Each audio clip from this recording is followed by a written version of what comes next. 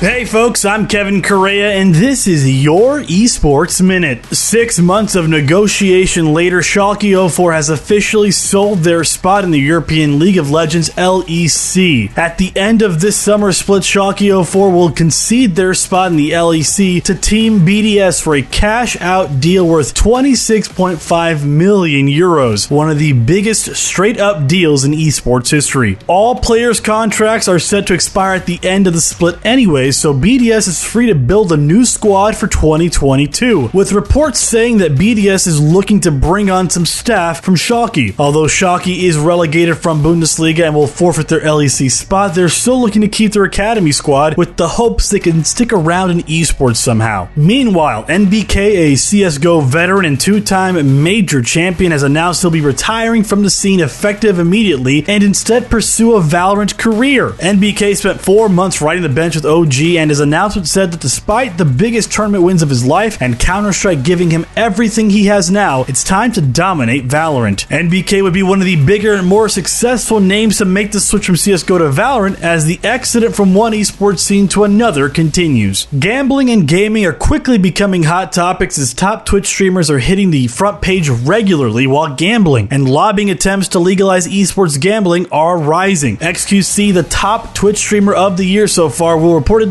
end his gambling streams after revealing he may have developed a gambling addiction and was worried that he was advertising gambling companies without advising his viewers about the pitfalls. Nearly 2,000 people used his promo code, with roughly 600 of those being novices to gambling. Please gamble responsibly, and if you see yourself getting carried away, it may be time to stop. I'm Kevin Correa, that's my time, and that has been your Esports Minute. Follow us on Twitter at Esports Network and at Correa24, and be sure to visit esportsnetwork.com for more stories written by our great staff. We'll up to you again tomorrow on Wednesday.